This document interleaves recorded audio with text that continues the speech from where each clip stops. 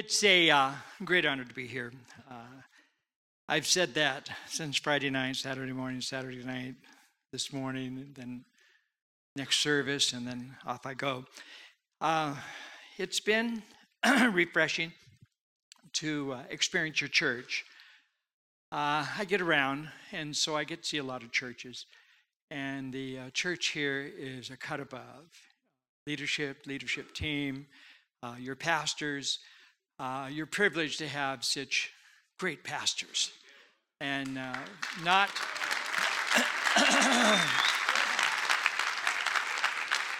And I can't say that everywhere I go. I have to just say, and God gave you what you need, and move on. But here, it's surely a privilege to see such great pastors with passion and heart and sincerity, integrity, and and you have all those things, and they're also cool. I mean, who can sing and rap while they preach?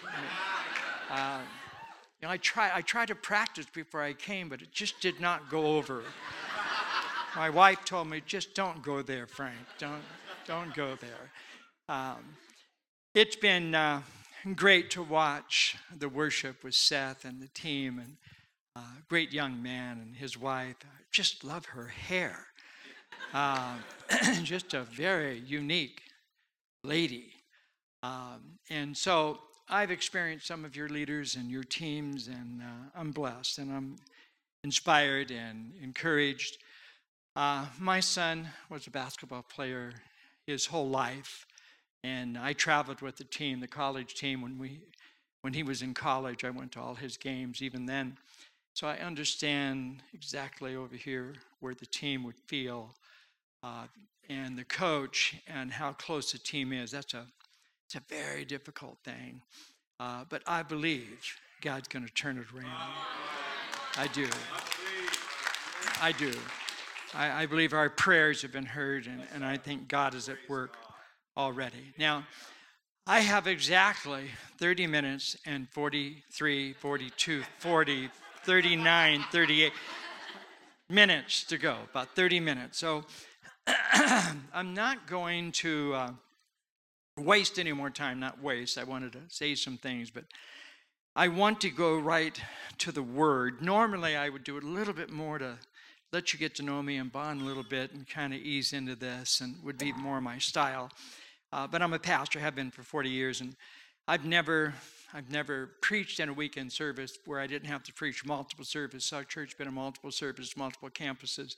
I used to preach Saturday, 5 o'clock, 7 o'clock, Sunday morning, 9, 11, afternoon, 1, 3, and 5. I did that for years. And I have to tell you that after the services, I wouldn't just go take a nap. I would go into a coma. I was so tired every weekend. And so when we went multi-site and got rid of one of the Saturday night services and got rid of one of the Sunday night, I was in preacher heaven, you know. But I understand clock, and I understand multiple services. And thank God you're in multiple services. Last night we had so many people saved. I don't even know how many. But there was dozens, literally. I mean, it was full, both ends, all the way across. Prodigals, salvations, people being touched. And what a wonderful thing that your church has the ability to reach lives and to touch people. And that's what it's all about. A gospel-centered church is just simply a Jesus heart. You just have a heart for the lost. If you don't see people saved, there's something wrong.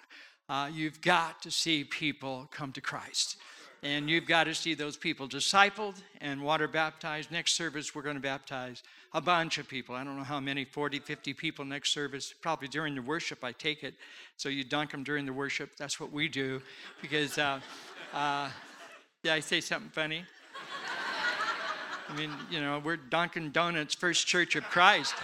And so we had too many people to baptize. And so a few years ago, we changed it because we couldn't keep up with it, which is a good thing. So we just baptized during the worship. First time we did it, it was so good. The people crying, clapping, cheering, worshiping, people being baptized in the Holy Spirit, baptized in water. I thought, geez, I'm going to do this every time. And so when they asked me who came up with this, I said, it was my idea. I didn't know if it would work at all. But it was just a great thing to see people baptized while you're worshiping and understand lives are being changed and God doing something in awesome ways. All right, now, I'm going to go right to the Word. I'm going to frame in, if you can, you probably should stay for the 11 o'clock service because I'll have more time. Even if I don't get given the time, I'm going to take the time. But we have it in the 11, so I know I can, in my service, I always go over in that last service and blame it on the Holy Spirit every time.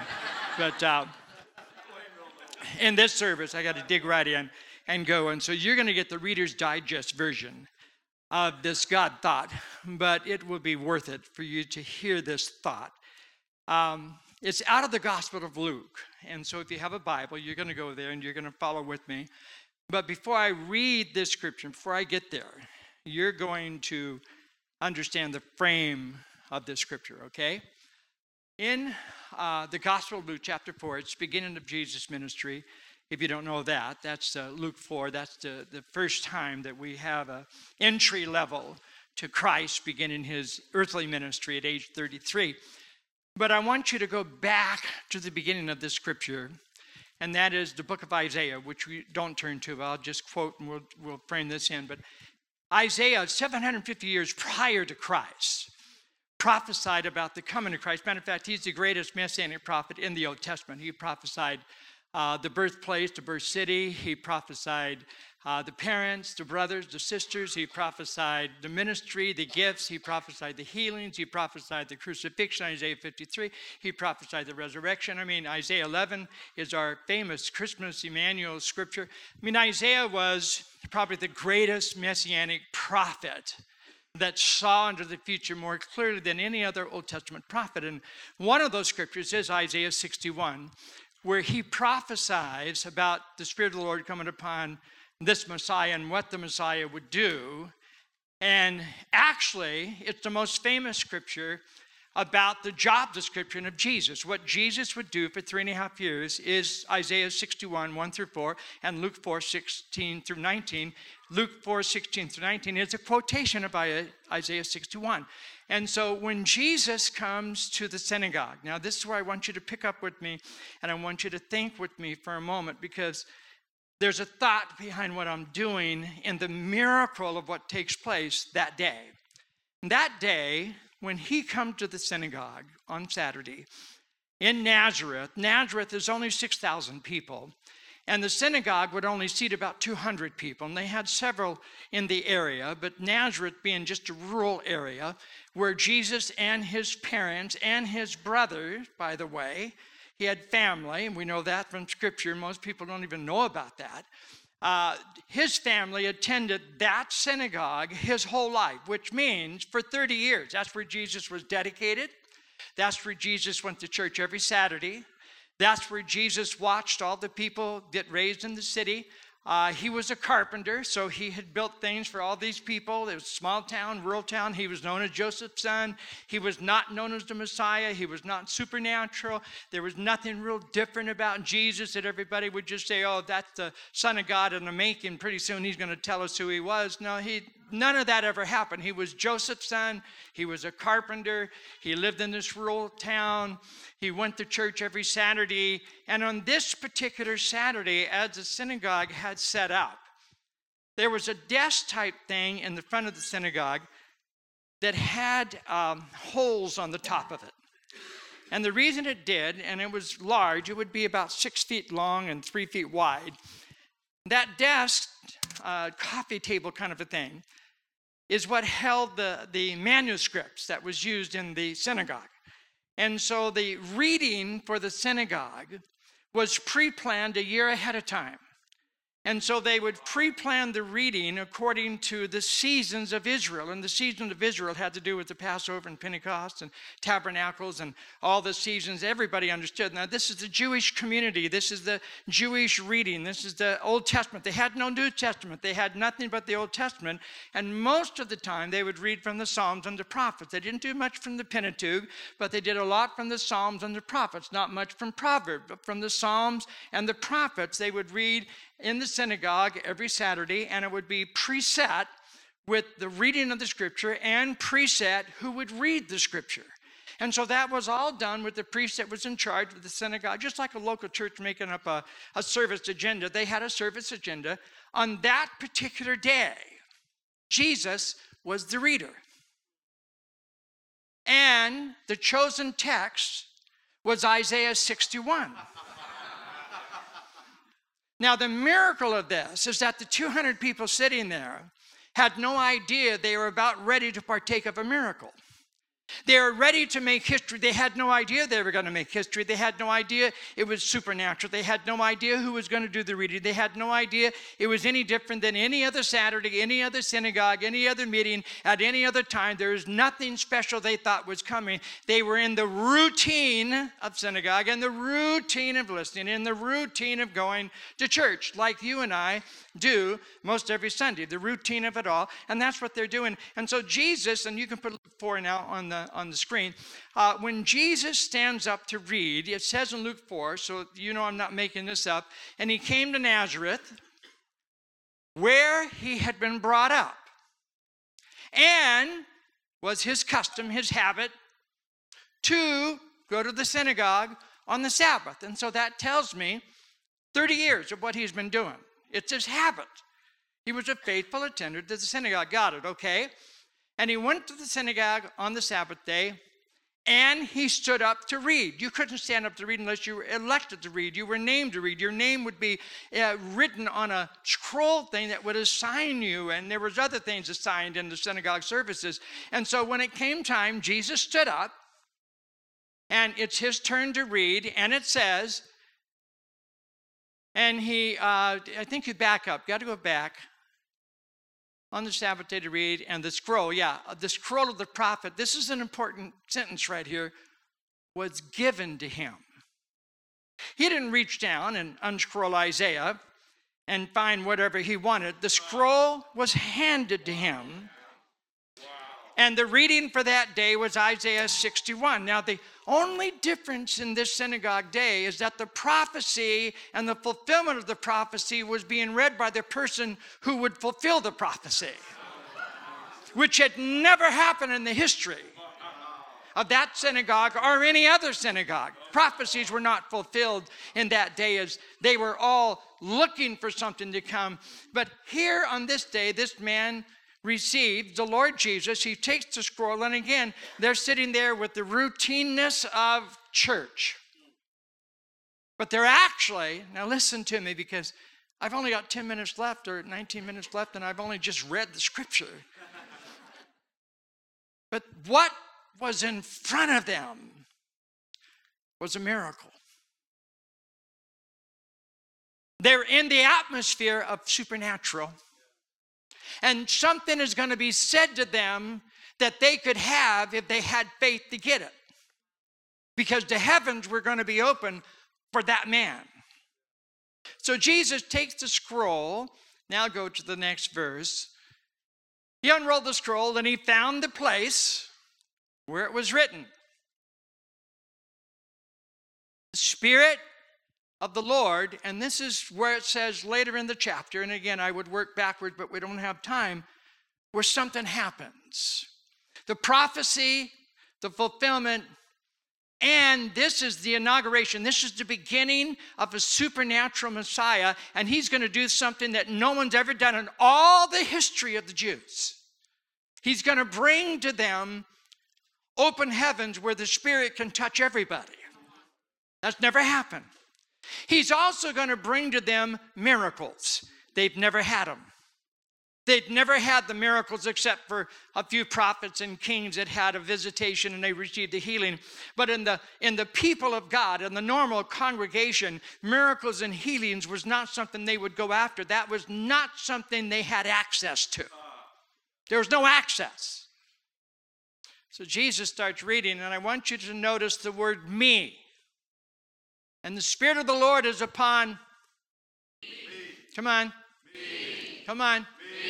And when he said me, I think something just kind of started shaking in that room.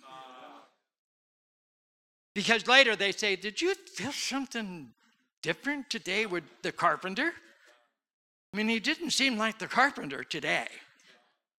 The Spirit of the Lord is upon me because he is anointed me to proclaim the good news to the poor. He is sent to proclaim liberty to the captives, recovering of sight to the blind, to set liberty those who are oppressed, to proclaim the year of the Lord's favor. So as Jesus is reading, prophecy fulfillment starts landing upon his words. And the Spirit of the Lord has waited for 4,000 years for this to happen. And the Spirit of the Lord is upon me. And something began. And I'm going to tell you what the Spirit of the Lord is going to do. And this is going to be a very special day because something is going to open today that will never close again. So as he reads the prophecy, he ends in the middle of the verse. If you know Isaiah 61, the reading keeps going. But Jesus shuts the book in the middle of a sentence. Because the rest of the sentence had to do with the second coming of Christ, not the first. And so he stopped in the middle of the sentence and simply said, and this is the year of the Lord's favor. Now, the miracle that I want to kind of land on this morning for a couple minutes is that the opening of this supernatural day was the beginning of a supernatural year, not the calendar year, because it wasn't a beginning of a specific feast of Israel that they would celebrate. It was the beginning of a supernatural calendar, and that calendar would have no dates on it because that calendar would be open, and every day would be a favor day. Every day would be a miracle day. Every day would be Passover. Every day would be Pentecost. Every day would be Tabernacles. Every day would be where the Spirit of the Lord would move. And these people are listening, but they're not quite sure. Now, do you feel this? Some of the people maybe might have said, you know, if the heavens are open for that, maybe I could have that then. I mean, this man is saying this day, this scripture is fulfilled in your ears. And so I mean, this could be, I think some of them went home and some of them became part of the followers. Some of them became part of the people that went around and followed him to different places because they realized when they went home and told their wife or their kids or whatever, and they said, you know, today was very different. Something happened today in the synagogue. And there was a man, which you guys know, it's Joseph, but it's not Joseph. It's the Son of God. He proclaimed something. He said it's fulfilled. And there was an atmosphere in the room, and there was something shifted in the heavens. I can't explain it to you, but there's something going on. And so their daughter was crippled, or their son was blind, or there was mother-in-law had a problem. And I'm sure that they scooped those people up and said, wherever that man goes, we're going to find him because the year of the Lord's favor has begun. And there's something coming to the people of God, and I'm going to get in on it. Hello? Yeah. You are the synagogue. You're the people routinely in church today.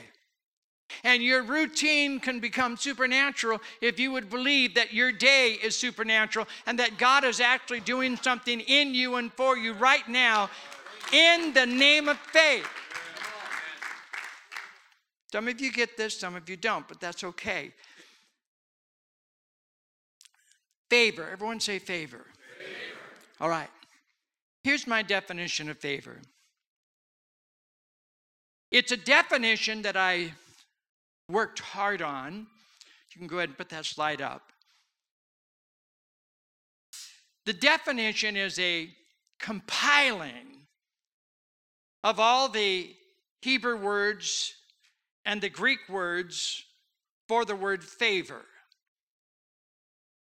And this combination of words that I've made for you is a combination that would take the Hebrew and the Greek without me laboriously taking you through a linguistic study, which I don't need to do at all, but to combine the words and show you in modern vernacular, what does the word favor actually mean when he says, the year of the Lord's favor has been opened for you. The Spirit of the Lord is upon you right now for that year of favor to come upon you. I would like to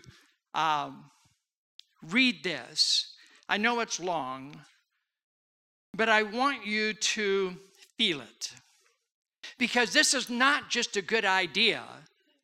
This is the Bible for the word favor. And the reason you should take it down and look at it and pray it and lay hands on yourself and intercede and fast and pray and declare and proclaim and do everything you have to do is that this definition is for your life. Now, if you knew this, if you knew this could possibly work for you, would you not reach to it? Aligning our life with God's blessing. Grace is another word for the word favor. And favor that does what? It positions us for increased influence. It also gives you supernatural turnarounds. It also breaks limitations off your life. It also awakens dreams that have died, gone to sleep, and been removed.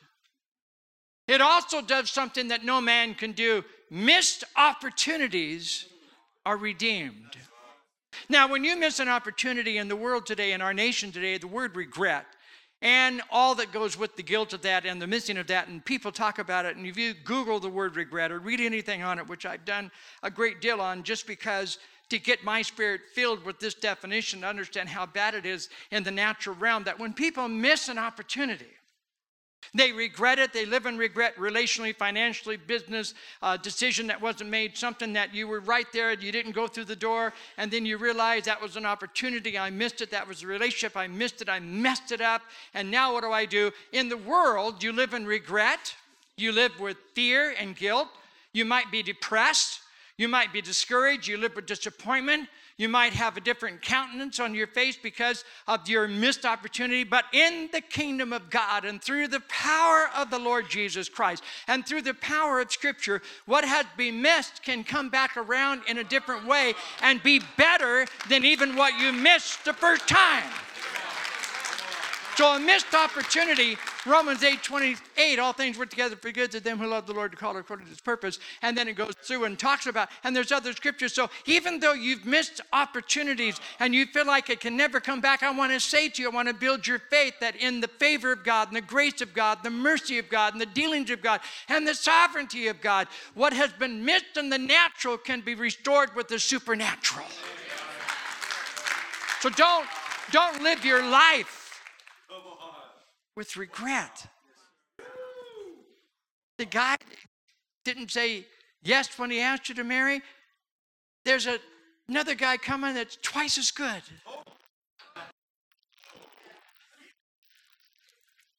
Say, Frank, are you sure? Yes. I mean, I'm sure for you. You have to be sure for yourself. But you cannot live with missed opportunities as something you can never, ever face again. In the word favor is redemption. It buys back mistakes.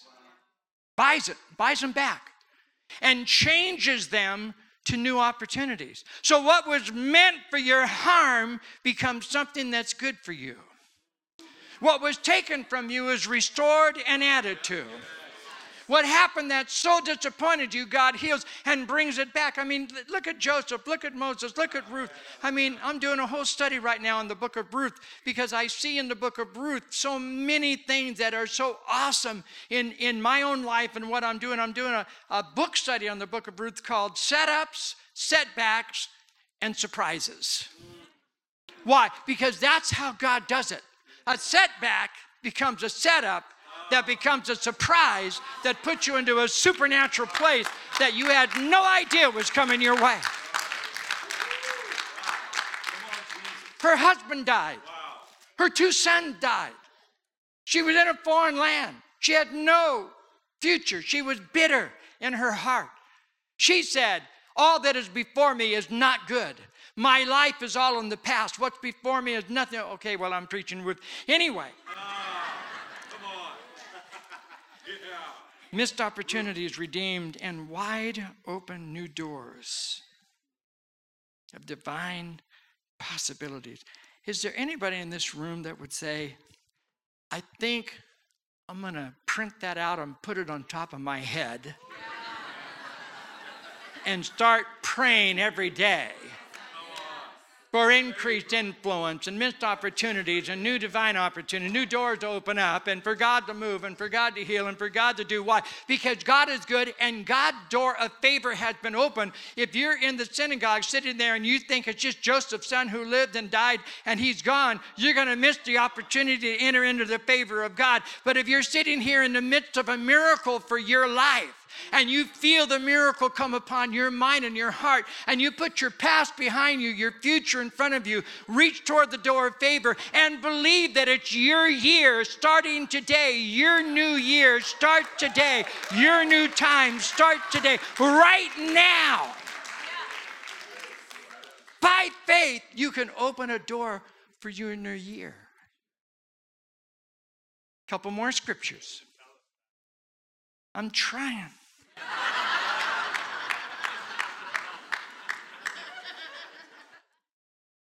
2 Corinthians 5:18. What a fantastic scripture. The new situation is wholly God's doing. I think you have slides for all these. They didn't send you a pack of slides. It's called Miracle of Favor, and there's a bunch of slides. If not, that's okay. The Lord forgive you. Favor be on your computer.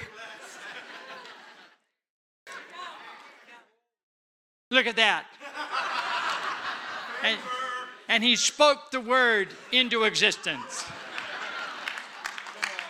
The new situation's Holy God's doing, for he is the one who restored us to, come on, shout it, favor. To his favor through the work of Christ. How do you get into the favor of God? It's not by your good deeds, your good looks, your good anything. It's not, you can't cancel yourself out because you're good or bad. You get into favor through the guy who gives it, and that's through the cross of Jesus Christ. You get into favor through the gospel of grace. You get into favor when you stand as a child of God under the cross and you realize who you are, and you begin to lay hands on your own heart and say, okay, I'm a child of favor. I've been saved by the man of favor. I have a book of favor. I have promises of favor, and my life is favor. I have an edge. I'm not going with my family tree. I'm not going with the spirit of rejection. I'm not going with my past. I'm not going with circumstance. I'm not going with what other people think about me. I'm going to go with what Jesus says, what Jesus has done. He's a man of favor. I'm in the family of favor. Therefore, my year of favor has just begun right now. If you do that, you will find a shift in your own spirit because it's a biblical shift. It's a right shift. Here's another scripture. 2 Corinthians 6 and verse 2. Hear what God says. I love this. I love the Bible, but I love this scripture on favor. Hear what God says. When the time came for me to show you favor, I heard you. I just love this verse. And when the day arrived for me to save you, I helped you. Listen, this is the hour to receive God's favor. Today is the day to be saved. And saved in this scripture is the same as favor is the same. And notice he goes from an open time to a season to a day to an hour. And then he says, now. Now is your time. What I like in this verse is when the time came for me to show you favor, I heard you. I heard you. The heart speaks even if the lips don't move. The heart is a deep well, and it has a voice of its own that heaven hears more than any other voice. And when the heart speaks, heaven wakes up. And especially it says in my Bible, when the broken speak from their heart and ask for God's favor, God immediately responds. Now I want you to do this with me right now. I want you to simply by faith, in a very simplistic way, I want you to say in your heart, God, I need your favor. Oh God. God, I'm asking for my life, for my marriage, for my kids, for my business, for my job, for my health, for my future, for my friend, for the salvation of my unsaved spouse or my mate or my boss or this circumstance to turn around. Lord, I'm just wanting to go on record in heaven. This heart is saying, help me. When it came time for me to help you, I heard you. I heard you. So right now, your heart is saying, oh God, help me. Help me. Can't help myself. I don't know what to do with this. My life is so screwed up. I'm so sick of it. I need something to work out that's good. I need things to change. I need something to go my way for a change. I need some stuff to align with my life so that I can enjoy life and enjoy the future and enjoy people and enjoy forgiveness. And I want to get rid of this bitterness and I want to get rid of this negative tongue. And I'm so sick of having broken dreams that never happen and disappointments that keep coming my way. Oh God, help! And when you pray that, my Bible says he hears it. And he begins to move that minute. Right then. He begins to send healing and help and hope and starts changing and starts doing what you can't do for yourself because he loves you the way you are. You don't have to do anything for his favor. Matter of fact, if you do something to get it and he responds to that, it's not favor. Favor only comes to those who don't deserve it. How many of you would say, well, I might be a candidate for that then? It only comes to those who can't help themselves and they can't do anything about it. It's outside of your reach. It's outside of your mind. It's outside of your life. It only comes to the undeserving. It never comes to the deserving. The hypocrite feels they deserve it. And the prideful and the secular mindset and the people that think that I should, it's not that. It's the one that comes to the temple and beats some chest. There were two people. One of them said, thank God I'm not like the sinners in this place. And the other man fell on his knees in the corner and he beat his chest and he says, oh God, save me. I'm a sinner. And God says, I'll go to him and I won't mess with him. All you have to do is say, help. God, help me. You don't have to pray it properly. Just pray it from your heart with the word help me. Every head bowed right now. You're in this room and you're listening to my voice. And you are a person who does not know Jesus Christ. But you know you need help. And you want favor. And you want grace. And you want your year to start now. And you don't want to mess with your life because you've already messed it up enough. And you're willing to surrender your life now to Christ. I'm talking to you right now. If you do not know or haven't responded to Christ, and say, Frank, today's my day. And I want to do this. I want you to lift your hand straight up in the air.